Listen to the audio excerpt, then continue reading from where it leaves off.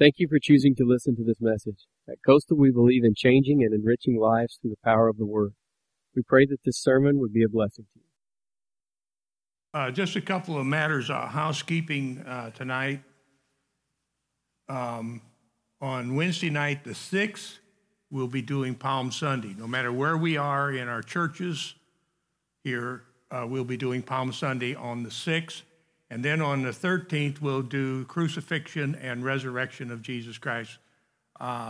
So that should be, if we got our numbers right, that should be prior to Palm Sunday and just prior to Easter Sunday. So we'll do that. That will be a bit of a change there. All right. Does everybody have an outline? I've got two churches on that outline. We are not obligated to do all this material wherever we show up. Chris, oh, you got one, Chris? Okay, all right.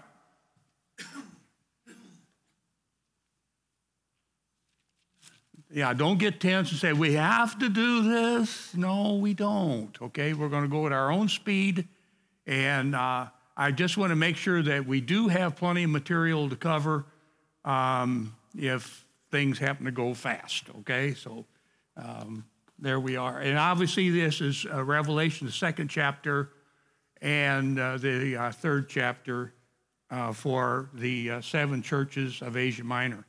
I got to talk to my friend William Beckman, which is in Atlanta. He and I try to Zoom once a week, and that kind of thing. And he was about this tall when I took the church in Highland, Illinois. I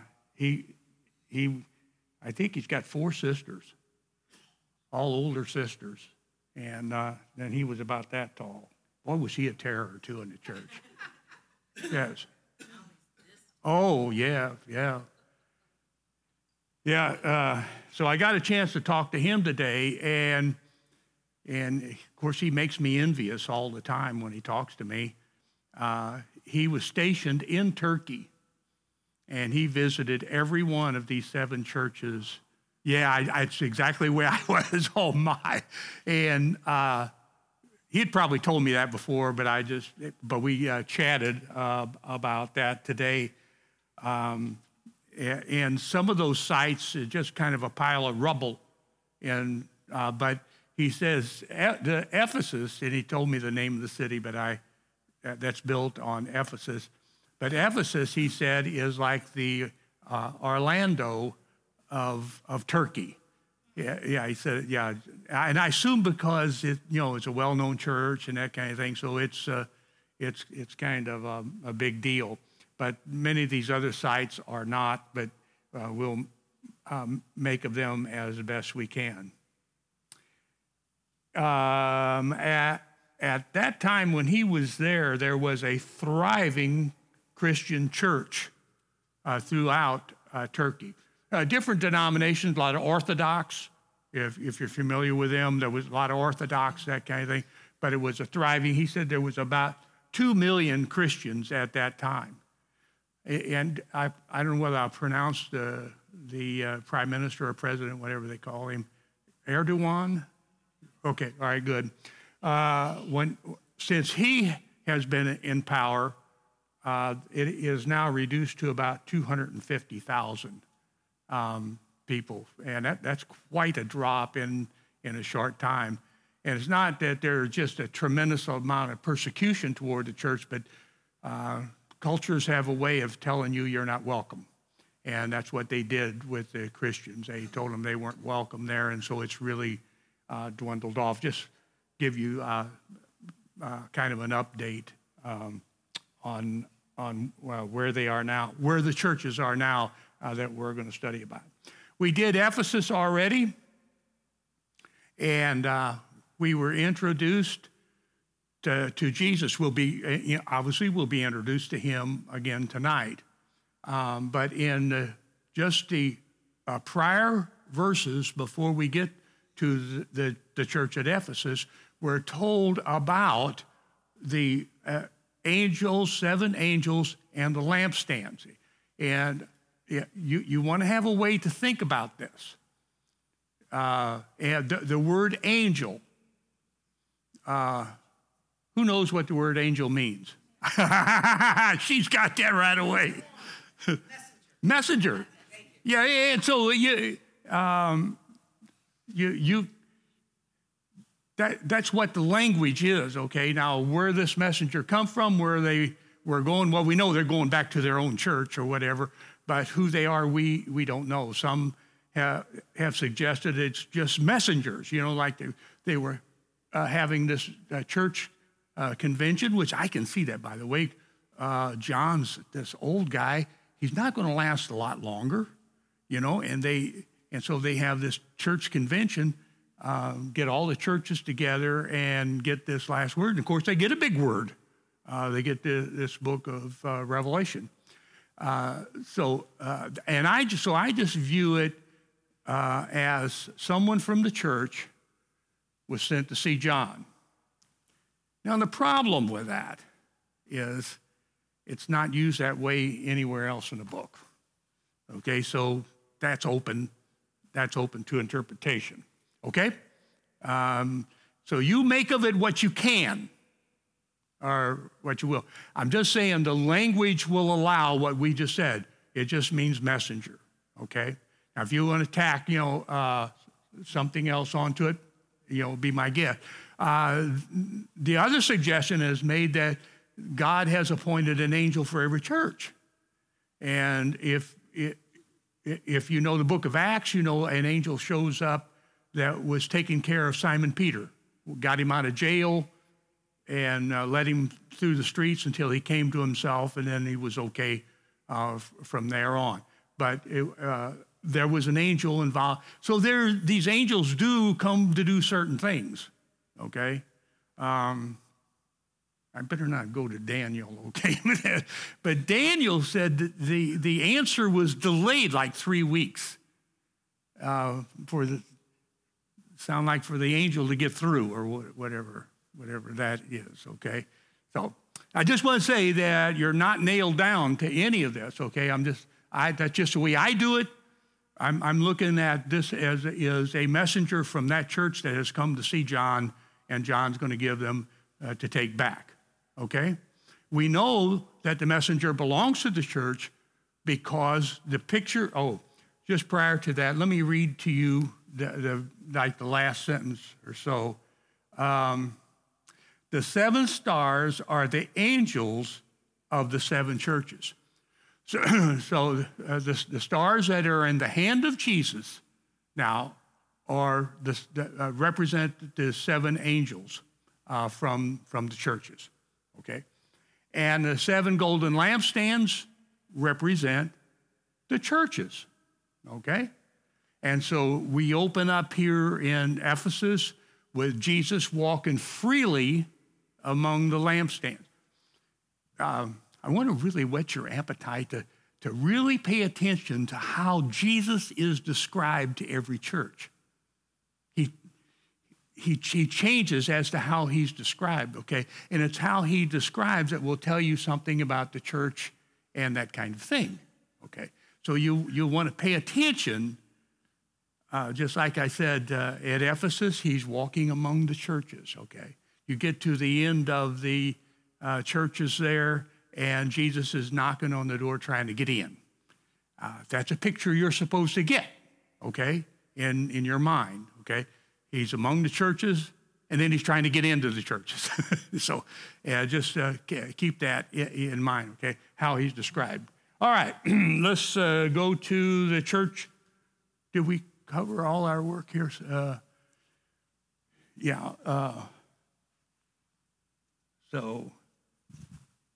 now I pronounce this Smyrna. I don't know how you guys do with that, okay? There's the city in Tennessee that helps us do that. It's Smyrna. I think the Nissan car factory is there. That's why. Okay. Yeah, we got Smyrnas all over the place, yeah. Okay. And so let's begin with the description of Jesus. To the angel of the church of Smyrna write, these are the words of him who is first and the last, who died and came to life again. Now, that's the description of the person that's talking to the churches, of course. Who is that? Jesus. It's Jesus every time. And so he addresses the angel there. He is what? First and last. We later will call him the Alpha and the Omega, the first letter in the Greek alphabet and the last letter in the Greek alphabet. So he's the first and the last. And it goes without saying, he's everything in between. Okay? And so now that's his description to this church, Smyrna. The other thing about him is what? He died and came to life again. I like that too. I'm so glad that word's on there, okay? And that's a special emphasis, okay? He died and has come to life again. Now, that introduction should help you in understanding the message to the church at Smyrna, okay? Just let Jesus tell.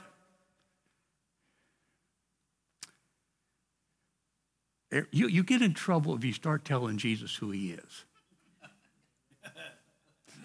You see that? Yeah. Every once in a while, like Simon Peter told Jesus, no, don't talk like that.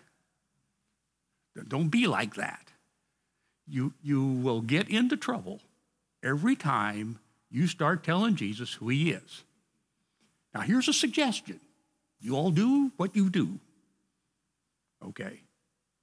Very often, when you can, be quiet and let him tell you who he is. That's just a suggestion. You might try that out. All right? Me and Joan, we don't do this very often, okay, but every once in a while, we'll get into a fight. Now, I know you all have disagreements with your spouses. Me and Joan, we have fights. So we go to, I know, I hope I can smooth this over before we do that, before we go home. Tell us more. So we learned this tool. Now, it's just a tool. It's just a tool. And the tool says that you will listen to your spouse and you will not interrupt, only for clarification of what they're saying right there, but there's time for that later, but you don't interrupt. You be quiet and you listen to them until they're done, however long that is. That's a long time. It can be. It can be. And you listen to them, and then when they're done, it's on your... Keep your mouth shut. How come they never get this unruly with you? So when they're done, okay, what you do then is tell them what you heard. Or you know this one? Okay, you tell them what you heard. This is what I heard you say. By the way, that's a good phrase. This is what I heard you say. And then after that, they then will make the corrections necessary on what you heard. No, it's good. It's good. It's all good. It's all good. It can. It can, but at least you'll understand the other person. And now you get to change that around. And for you, they have to listen and then will tell you what they heard you say, and then you make corrections, that kind of. It's a really fine tool. And I just say, when it comes to Jesus Christ, let him tell you who he is. And the greatest adventure, I'm going to try to do this later, preach about such things. The greatest adventure of life is to find out who he is. Greatest adventure of life. Okay? All right. So we're going to let him. And what does he say? I'm the first, the last, the one who died and has come to life again. That's our introduction in this message to the church at Smyrna. Okay? Let's go to things the church is doing. I think that's where we're at now. Yeah, things the church is doing. I know your afflictions and your poverty. And when you see that, you're thinking that culturally and economically they're being persecuted. That's what I think when I read something like that, okay? Again, we're looking back almost 2,000 years now to try to understand their experience, all right? Yet you are rich. Well, how can that be? That you've got afflictions and poverty and you are rich?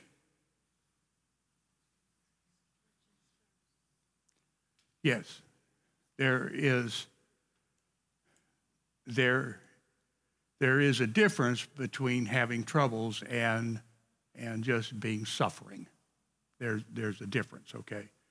And if your life was without troubles, you'd probably do some mistakes just to make sure you got some troubles going on, because that makes life interesting, okay? But these Christians here somehow have afflictions and poverty, yet they are rich. So they still feel good about themselves. They still feel like they're God's children. They still feel like they're serving God in some way, even though they have these troubles. You know, one of the mistakes we make is to think if you become a Christian, I know I did this. If you become a Christian, that will solve a lot of your problems.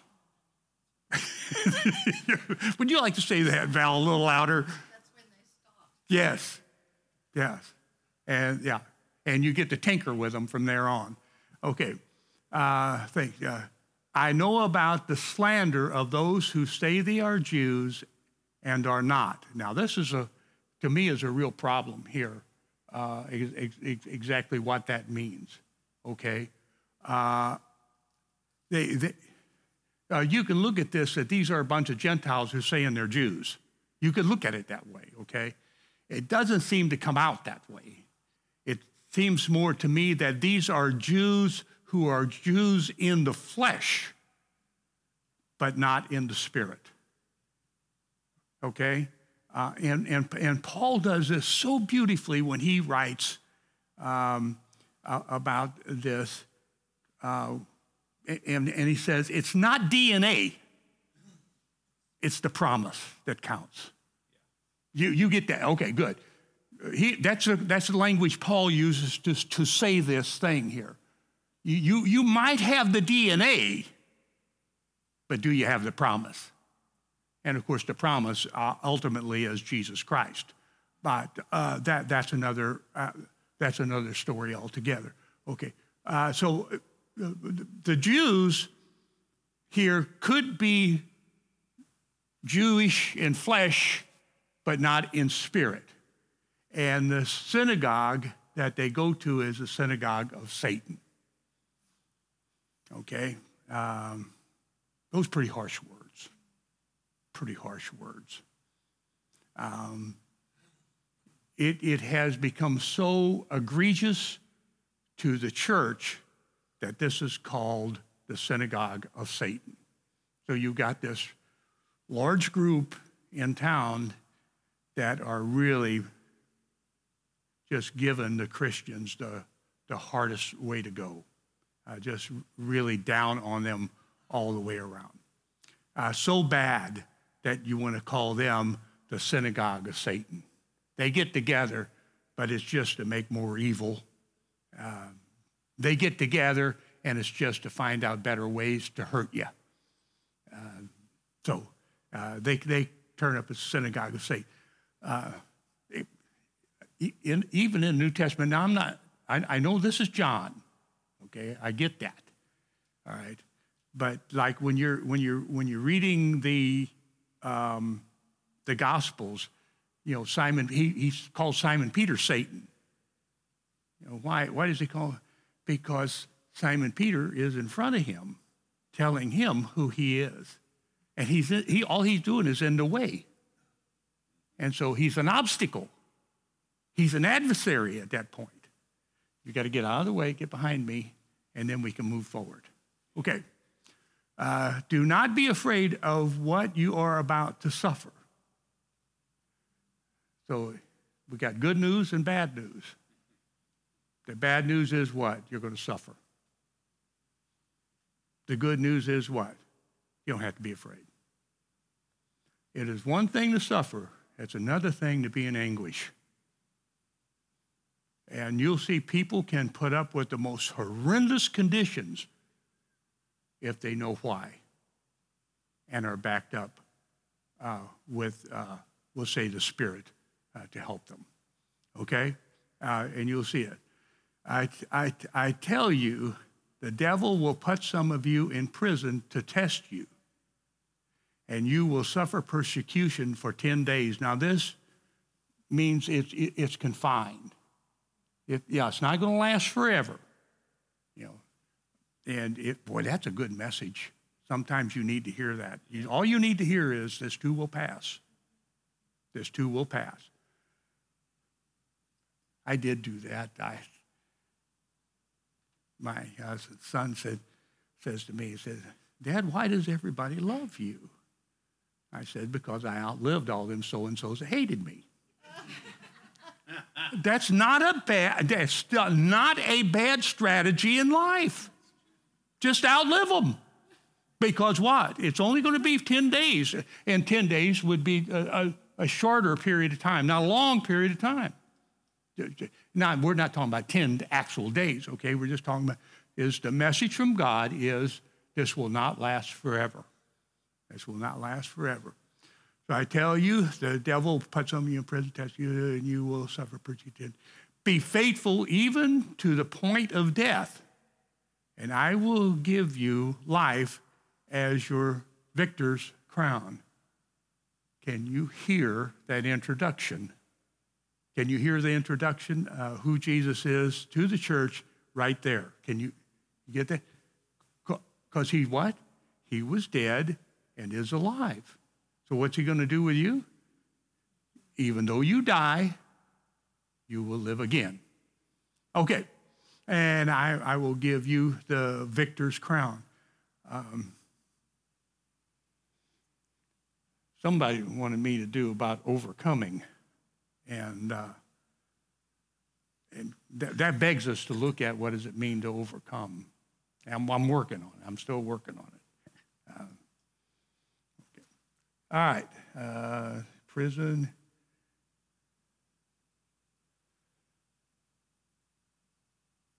Let me see. The devil put some of you in prison to test you. You will suffer persecution. Be faithful. Okay. Even the point of death. Okay. I was looking for fear and anxiety. That's right. We don't have that. Okay. A crown of life for those who are loyal. Let's do that now. One of the most famous names here that died in this church is a man called, again, pronunciation is problem, Polycarp. Have you heard that name before? Polycarp. As tradition has it, and pretty good tradition, okay? It's not really weak tradition, but you can get in trouble just going by these traditions, okay? It'd be truth. Not the text. We're not in the text now. We're talking about material outside. He was the bishop of this church, Smyrna, pastor, you might say, this church, Smyrna. And they threatened to kill him. He said, bring it on. And we're going to burn him. He said, he got up one morning and he had vision. He said, I'm going to be burnt today. And they came to tie him to the stake. He said, you don't need to do that. He said, I ain't going to go no place. And they didn't. They just tied him very loosely. And he took the flames and they burned him to death. His name was Polycarp. It was a great story of courage and just how do you even do that? You know, it's supernatural to make yourself stay there. Yeah, you get that. Okay. To make yourself stay there in those conditions, you know, and this is what he did. And we're talking about him tonight, 2,000 years later. Okay? I've been reading about him. And we're talking about him. You know why? Not the way he lived, but the way he died. And to Greeks, that is so important. If you were Greek and somebody would say, well, how are they doing? How are they doing? If they're still alive, you don't know. How will you know? When they die and how they die. That's when you'll know. Have you heard of Socrates? You know why you hear about him? It's because of the way he died. He could have left any time. As a matter of fact, they wanted him to leave. They didn't want to kill him. And what did he do? He drank it anyway. He died victorious. His words were worth something.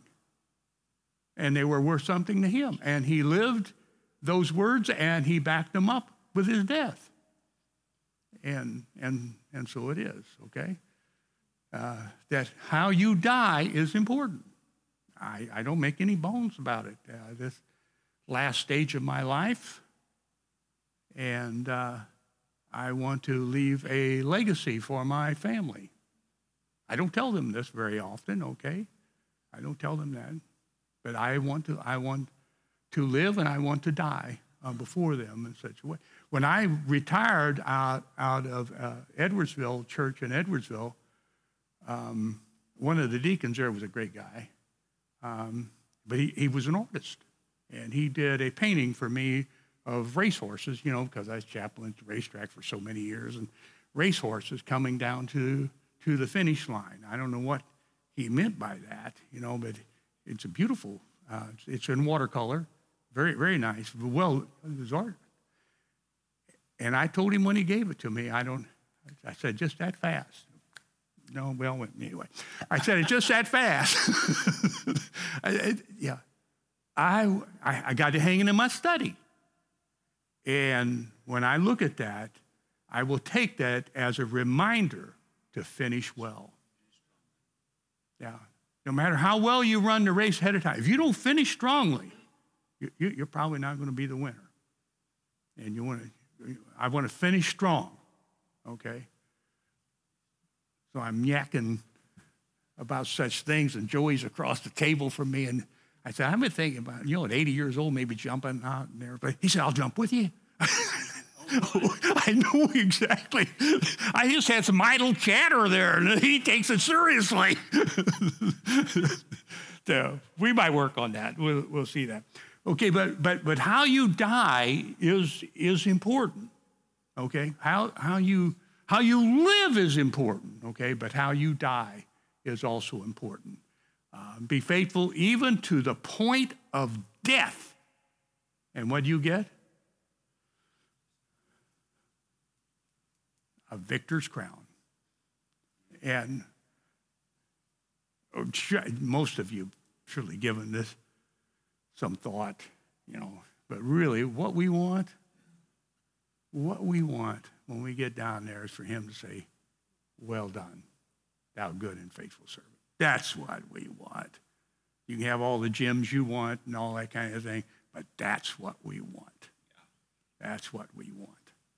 All right. That kind of does it. We kind of get, we got the finish. Whoever has ears, let him hear what the Spirit says to the churches. The one who is victorious will not be hurt at all by the second death.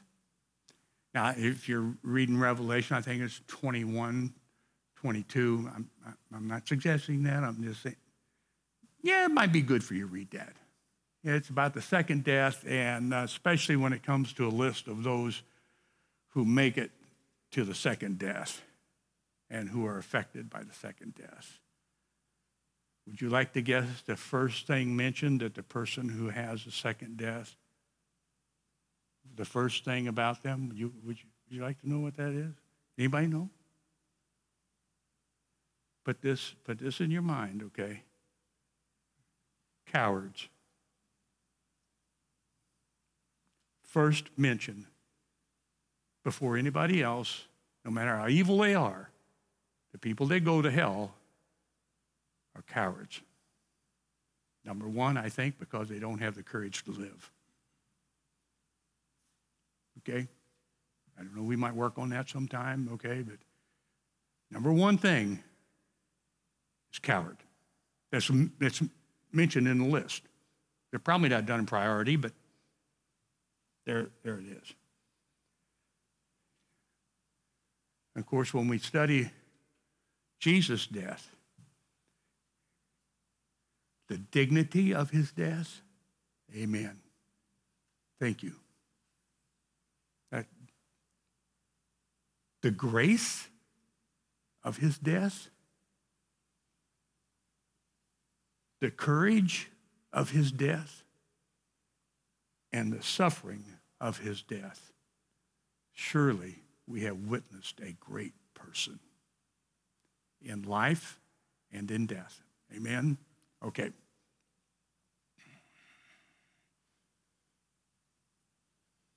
Okay, now we go to Pergamum.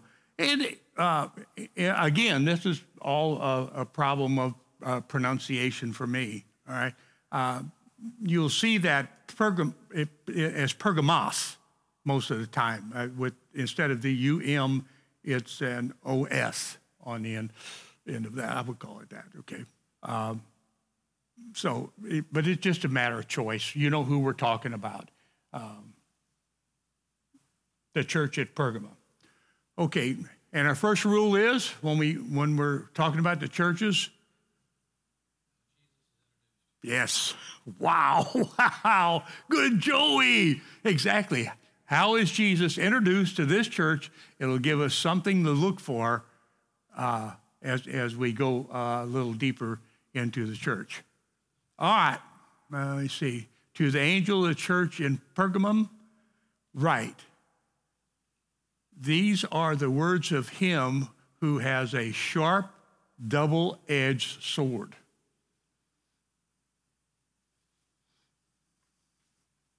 A double-edged sword what? Cuts both ways. So the swath that you take this way, no energy is left that you'll come back the other way and do the same thing with it. Okay? Well, I don't know whether it was a two-hand sword or not, but it's sharp on two sides. It'll cut you coming and going. Okay? It'll cut you coming and going.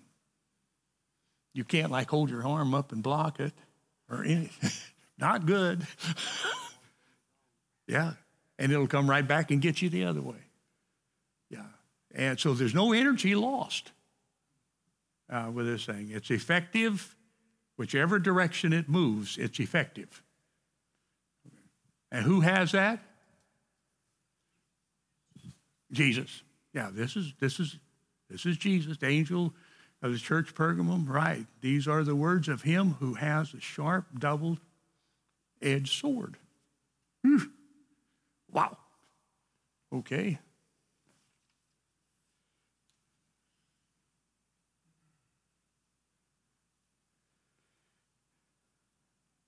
I've been thinking a lot about this. If you got a sword, the first thing you think is there's going to be a battle. There's going to be a battle. I'm working on that.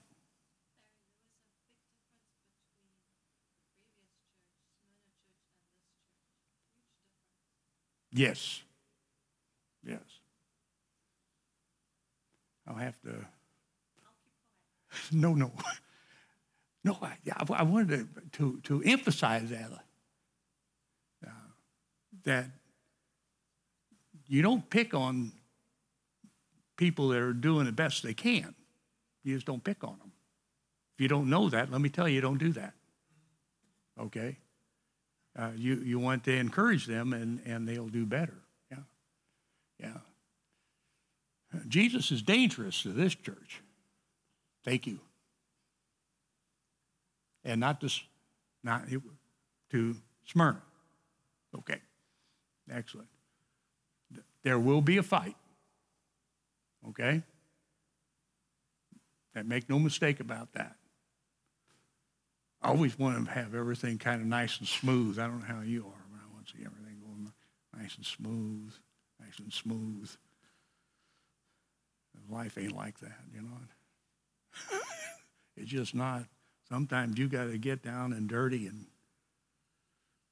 as my dad would say, well, I won't tell you how he said it, okay? But if you get in a mudslinging contest, everybody gets muddy. So it doesn't matter whether you win or lose at that point. You're going to get, huh? He called it mud? No, he did not say that. Jerry, I can trust you to hear what I say. A little more earthy? Yeah, all right.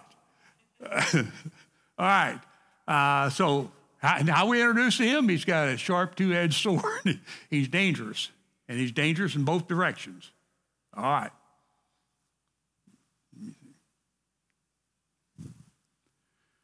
I know where you live, where Satan has his throne. I know this is real hard to deal with this one, okay? Before we had the synagogue of Satan, and now we've got the throne in this one, okay? Yeah, you remain true to my name. You did not renounce your faith in me. Now, even the days of Antipas. Now, you know, I talked to just a few minutes ago about Polycarp. Now, Antipas was one of those guys that died a good death, and so he was martyred. My faithful witness, who was put to death in your city where Satan lives. Now, it's a real problem for us to figure out what Satan is here, okay? We work on that, okay, but it's really hard for us to figure out. Now, I know back in that day, now they all knew who they were talking about, but we don't know. It may have been, the city may have been the seat of emperor worship, if you're familiar with that. Okay, we should do a little bit of that tonight, okay? Emperor worship, along with some other stuff that we got to deal with here.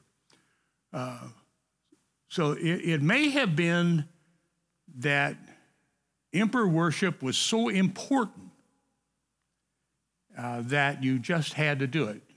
Because it was sloppy in a lot of places. You want to have emperor worship, but it was sloppy. Oh yeah, show up Wednesday and we'll do it. Yeah, okay. You know, and everything was fine, you know, but not here. Not here. You had to show up in front of everybody else and say, Caesar is Lord. And I think that's what they're dealing with in this church, okay? Under duress, you have to show up. Everyone has to show up. And you have to pay homage to Caesar. And if you don't, you would be called treasonous. Okay. All right, let's go to the next one.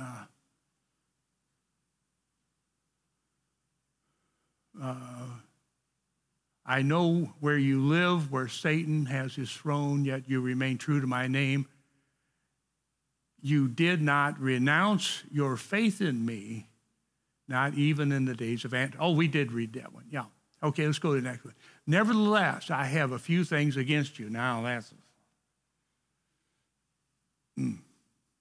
I hear Jesus in the house of Simon, and he's at the table, and the woman comes in and washes feet. It's a very lovely scene. If you know the scene I'm talking about, this is a lovely scene, and this woman is worshiping Jesus, and this goes on and on, and Jesus says to him, Simon, I've got something to tell you.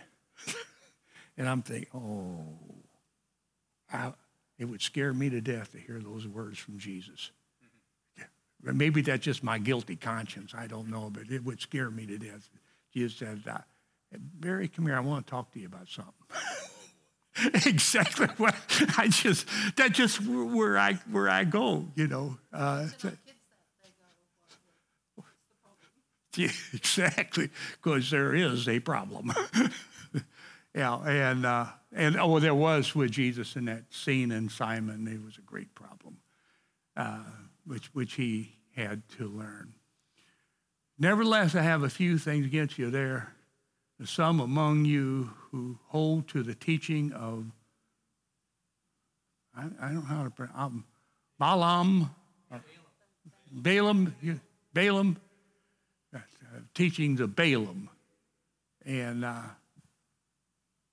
Balak. Is that it? Is that pretty close? Balak. Okay. Balak. That pretty close? Okay. Well, not really. Oh, Balak.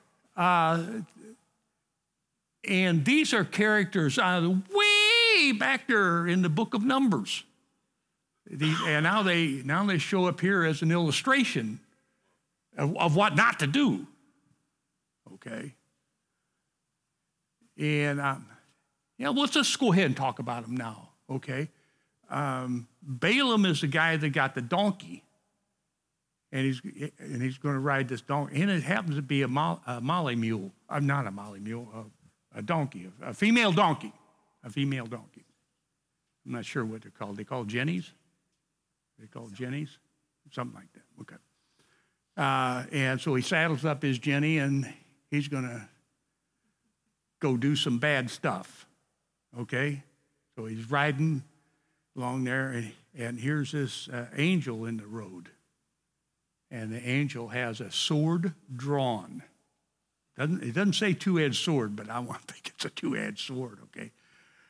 And what he was doing, he was going to go and actually corrupt Israel is what he was doing. And he was going to get them to mix with the people around the area, and especially Moabites. They don't like Moabites. And he was going to get with them.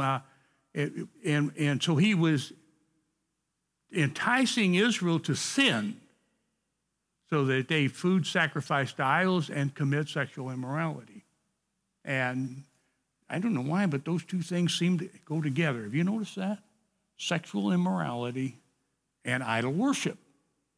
And, of course, it'd wind up that they would be marrying in with the especially the Moabites. They don't want to do that. But you have the sexual immorality here, and I think it harkens back to this fertility worship and idols. Okay, are you familiar with fertility gods? And they're really important in the Old Testament, and especially in the Old Testament, and they bleed over into the New Testament. And you went and you worshiped this god, okay? And you were wanting fertility. You want fertility for your crops, for your family. Amen? Just fertility all the way around. Okay. Oh, you know how you do that? Worship infertility. Right.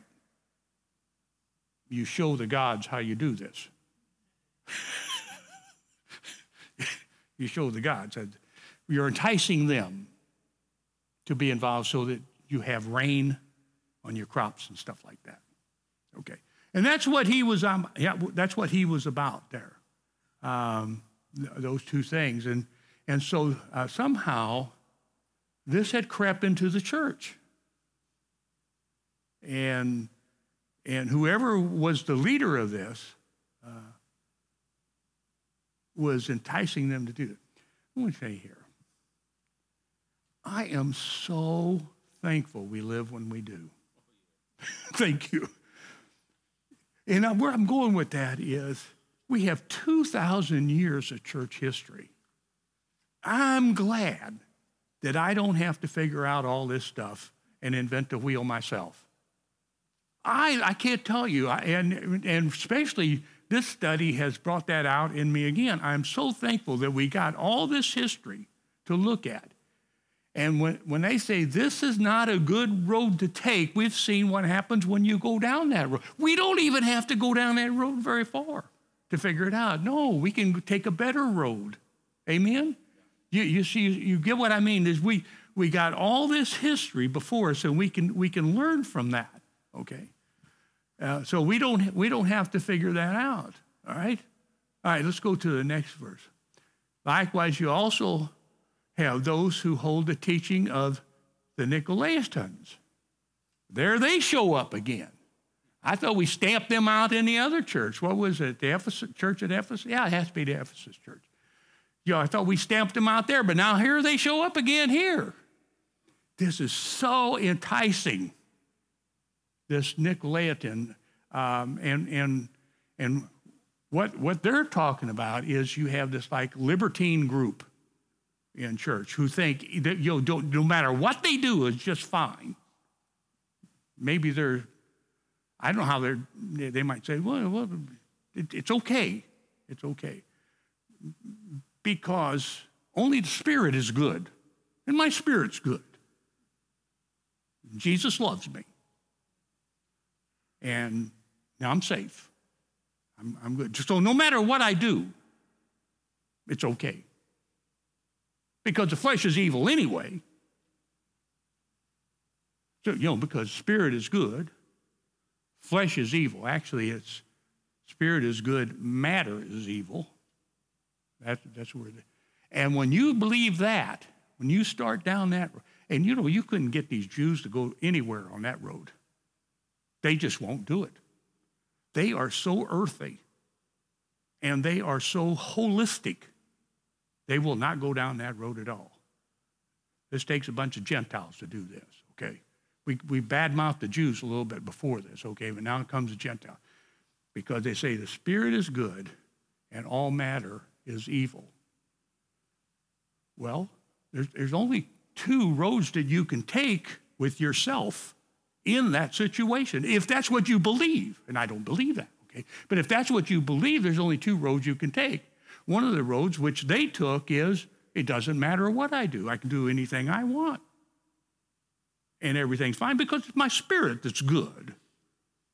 It's in there and it's good. And Jesus loves me. And so I'm okay. And the other one is that I hate the flesh because it's no count. So I wind up with a bunch of monks that beat themselves with a whip, cat of nine tails or something like that. And I just beat myself. Why? Because you've got to whoop that flesh in the line. It's just terrible stuff and evil all the way, and you can't have that. And so every time they pass gas, they don't like it because the old body's acting up again. What are we going to do with it, So I call it angelism in the church. Every once in a while, you'll see somebody in the church that they just don't like themselves. They're not comfortable with the body. They just wish it was some way else. Okay, I have to tell you, there's no way out that's any good. No way out. But if you start believing that, and by the way, that's Gnosticism, that the Spirit, and we think that's what is happening in the church. We think that Paul tried to address this in a couple of places. Let me give you one of the places Paul tried to address it was in because we're not going to finish this church anyway tonight, okay? One of the places is in 1 Corinthians. It said, I've heard that there's divisions among you. I may not quote this exactly right, okay? Some of you say you are of Paul, and some say Cephas. Some say Apollo.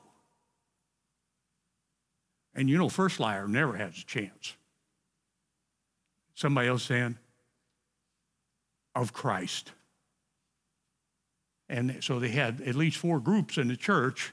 They're all splintered off, and they're trying to one-up each other. But you have one group in the church who says they are of Christ.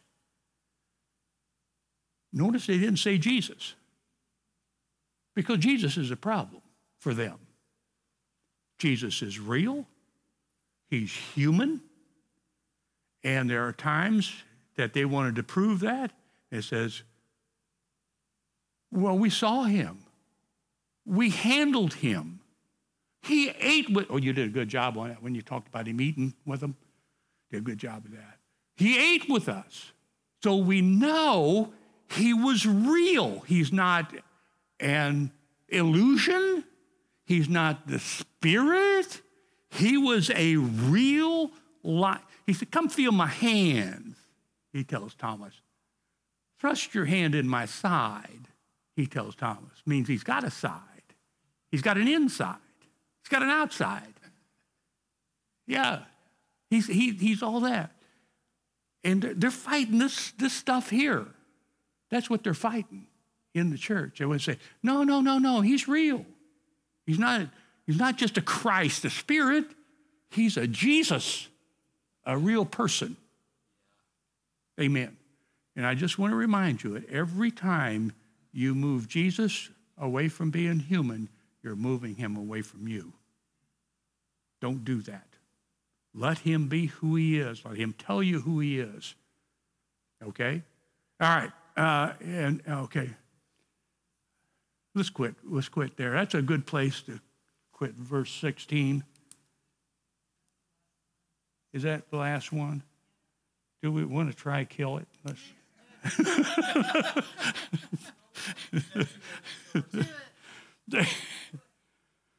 All right. What'd you say? Oh, you're right. I'm sorry.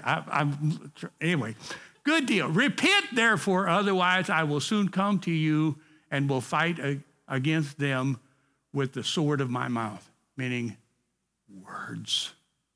Oh, words matter. They matter. That's why the first thing you try to tame is your tongue. James will tell you that story if you want. Well, we may need to do that one, okay? That story James uses. You need to tame your tongue. You know, you say, well, I didn't mean that. Well, why didn't you say what you mean then? If you didn't mean that. Or don't say it. Don't do that. Don't go there. Just stop that. And I've heard people say things, honestly, it scares me. I said, well, if I know them really well, I might be able to say, man, I wish you wouldn't say that. It's not good.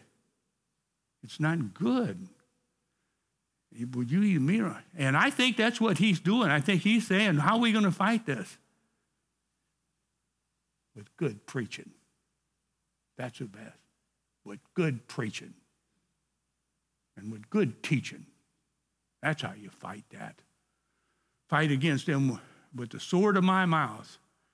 Whoever has ears, let them hear what the Spirit says to the churches. To the one who is victorious, I will give some of the hidden manna. And of course, the true manna, the true bread that comes down from heaven is Jesus. The true bread that comes from heaven is Jesus. You might be able to eat quail some time or another, and that's all right, okay? But the true bread is Jesus. That's the true bread. And I will also give that person a white stone with a new name written on it, known only to the one who receives it. And you're the only one who really knows all this stuff, okay? That you got it right with Jesus, okay? You're the only one who knows it. Somebody else can't know. We think it is that breastplate of the Old Testament priest where you have the stones, and this is diamond. What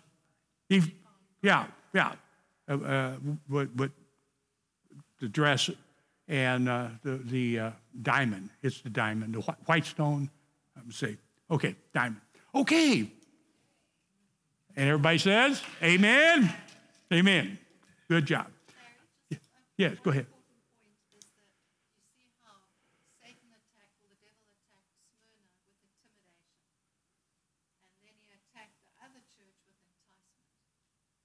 Very good. Very good. In Smyrna was you either had to, either Caesar is Lord or Jesus is Lord. So they were very intimidated. This lot, it was enticement. It wasn't intimidation. Yeah. And, of course, the enticement here is sexual immorality. Okay. We good? Let's close. Lord, we thank you for your word. Help us to understand it, but not in just some kind of intellectual gymnastic deal, but that you really do get hold of our hearts and our lives, and we can take hold of you. We pray this in Jesus' name. Amen.